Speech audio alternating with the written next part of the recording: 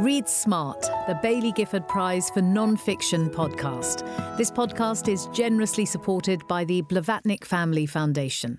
Welcome to Read Smart, the official podcast for the Baillie Gifford Prize for Non-Fiction. Now, last Thursday, the winner of the Baillie Gifford Winner of Winners Award was announced, with James Shapiro's 1599, A Year in the Life of William Shakespeare, being chosen as this year's judges' favourite book. The book explores Shakespeare's crucial journey as a writer, as well as how he became one of the most loved and treasured writers of all time. Well, I'm joined today by the winner, James Shapiro.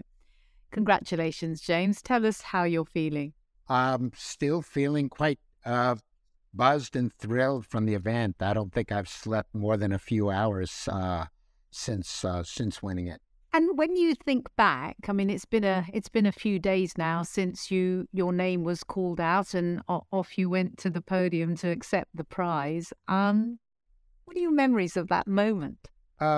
Shock, gratitude.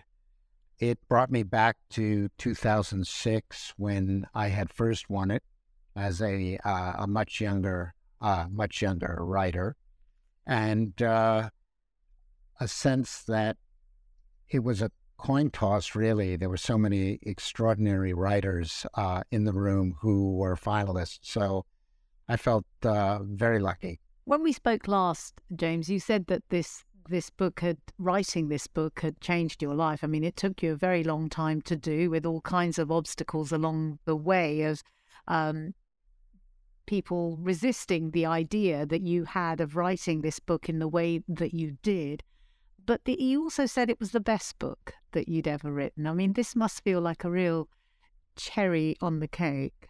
I think, and I know that I have good friends and many others who disagree with me about this, but I think the best work of nonfiction, at least, comes at an early point in one's career as a writer. It doesn't mean you're at the top of your game as a writer, but you stand in relationship to your field of expertise, in my case, Shakespeare, at an oblique enough angle to see what's wrong with the dominant ways of thinking and writing about that author or that subject. So I was very lucky to start this book in my late 30s and finish it around the age of 50. Had I started it now and finished it, say, 5 or 10 years from now, I think I'm too well settled in the profession to have written as edgy and as insightful a book. So I'm still writing. I came back from winning the prize and was writing on the flight home, and only stopped when I entered the rehearsal room of Hamlet, which I went to right after arriving at JFK Airport. I still have books to write. I hope they're as good as 1599, but I know there's something special about a book you write at a formative moment in your development as a writer. You also started writing it at a time in the late 1980s, at a time when I guess the cultural firmament was quite different. I mean, we are in the middle of all kinds of arguments about the literary canon and what should be taught and what is relevant and what should and should not be included. In that context, given how ubiquitous Shakespeare continues to be, both at high school, school level, university, and so on, and of course his plays are put on everywhere, all over the world, what would you say to those people who argue that actually, you know, he is the kind of ultimate dead white male in the context of those arguments about the canon? And how do you talk about the way in which his work continues to speak to people today? I'd answer that in two ways. The first way, in responding to the dead white male argument, after our conversation, I'm going to take the number 1 train downtown to the Public Theater, where I'm working with mostly African-American cast on a production of Hamlet set in the American South in 2021. And that company, those actors, that director, Kenny Leon, a major Broadway director, see Shakespeare as a way of expressing the cultural issues that matter most to Black people in America today.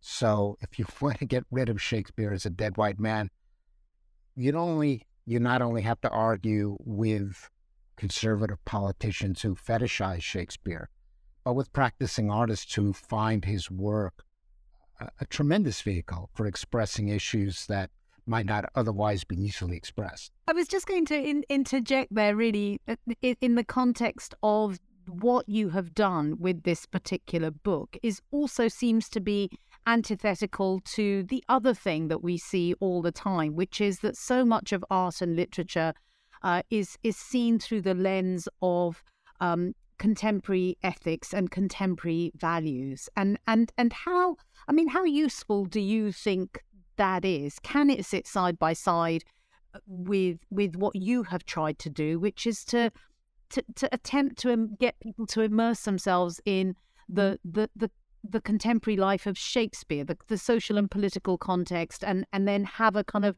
deep reading of the plays alongside that. And it does seem to sit really quite opposite to what we tend to do in other areas of art and literature. I think that's true. I think Shakespeareans fall into two categories: those who see him as a writer for the page and those who see him as a writer for the stage. I've always put myself in that second category.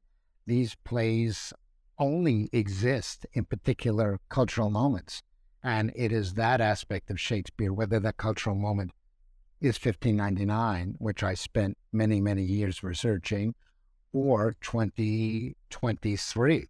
And I think the pleasure and the challenge for anybody who turns to a Shakespeare play is to experience him in the present while fully informed about that past. Do you find yourself turning to Shakespeare when you look at contemporary politics, say contemporary American politics, of which quite a large part could be put in the kind of realm of both tragedy and comedy? About once a day, I get in my inbox an email from a journalist saying, "Is politician X King Lear or Hamlet?" And I get on the phone with a few of them, and these are really distinguished journalists, and I explain that that's the wrong question. What you really want to do is get deeper into what it means to be Shakespearean. Shakespeare, comedies, histories, tragedies, his plays feature failed leaders. Most of his plays, Shakespeare is interested in how leaders fail. He's not interested in how leaders succeed. And if you begin to look at that, you begin to see that what allows powerful people to gain power doesn't necessarily allow them to retain that power. Whether it's Elon Musk or Boris Johnson, the mighty fall. And Shakespeare is quite interested in that process. If you want to understand the issues of leadership today, it's not in a celebratory way, but Shakespeare, more than anything else, was interested in failure, was interested in overreaching.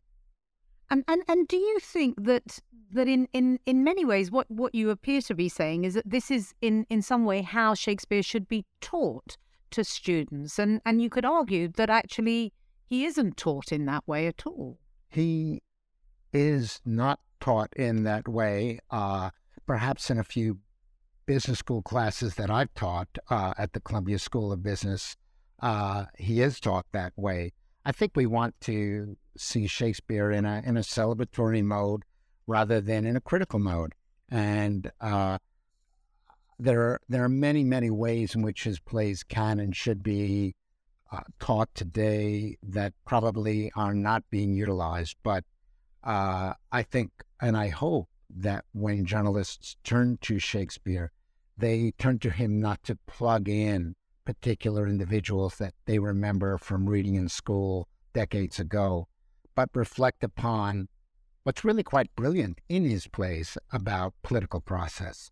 James Shapiro, every time I speak to you, I'm just so completely transported by your enthusiasm and your sensibility. I am so delighted that you won this prize. Thank you so much for joining us. And we'd also like to thank the Blavatnik Family Foundation for its generous support of this podcast. And if this episode has piqued your interest in the history of the prize, you can find a 30-minute documentary on our website. And in the run-up to the winner announcement, we have also been posting special shortlist editions of the Read Smart podcast, as well as 6 author questions and answers. We've also shared Prize 6 bookseller videos in a collaboration with the bookstore Waterstones, where we called on booksellers who are around the same age as the prize, so that's 25 years old, to champion the shortlisted works. To catch up on all this content and to immerse yourself in all of the 25th anniversary celebrations, do check out @BG Prize on our social channels: Instagram, Facebook, Twitter, TikTok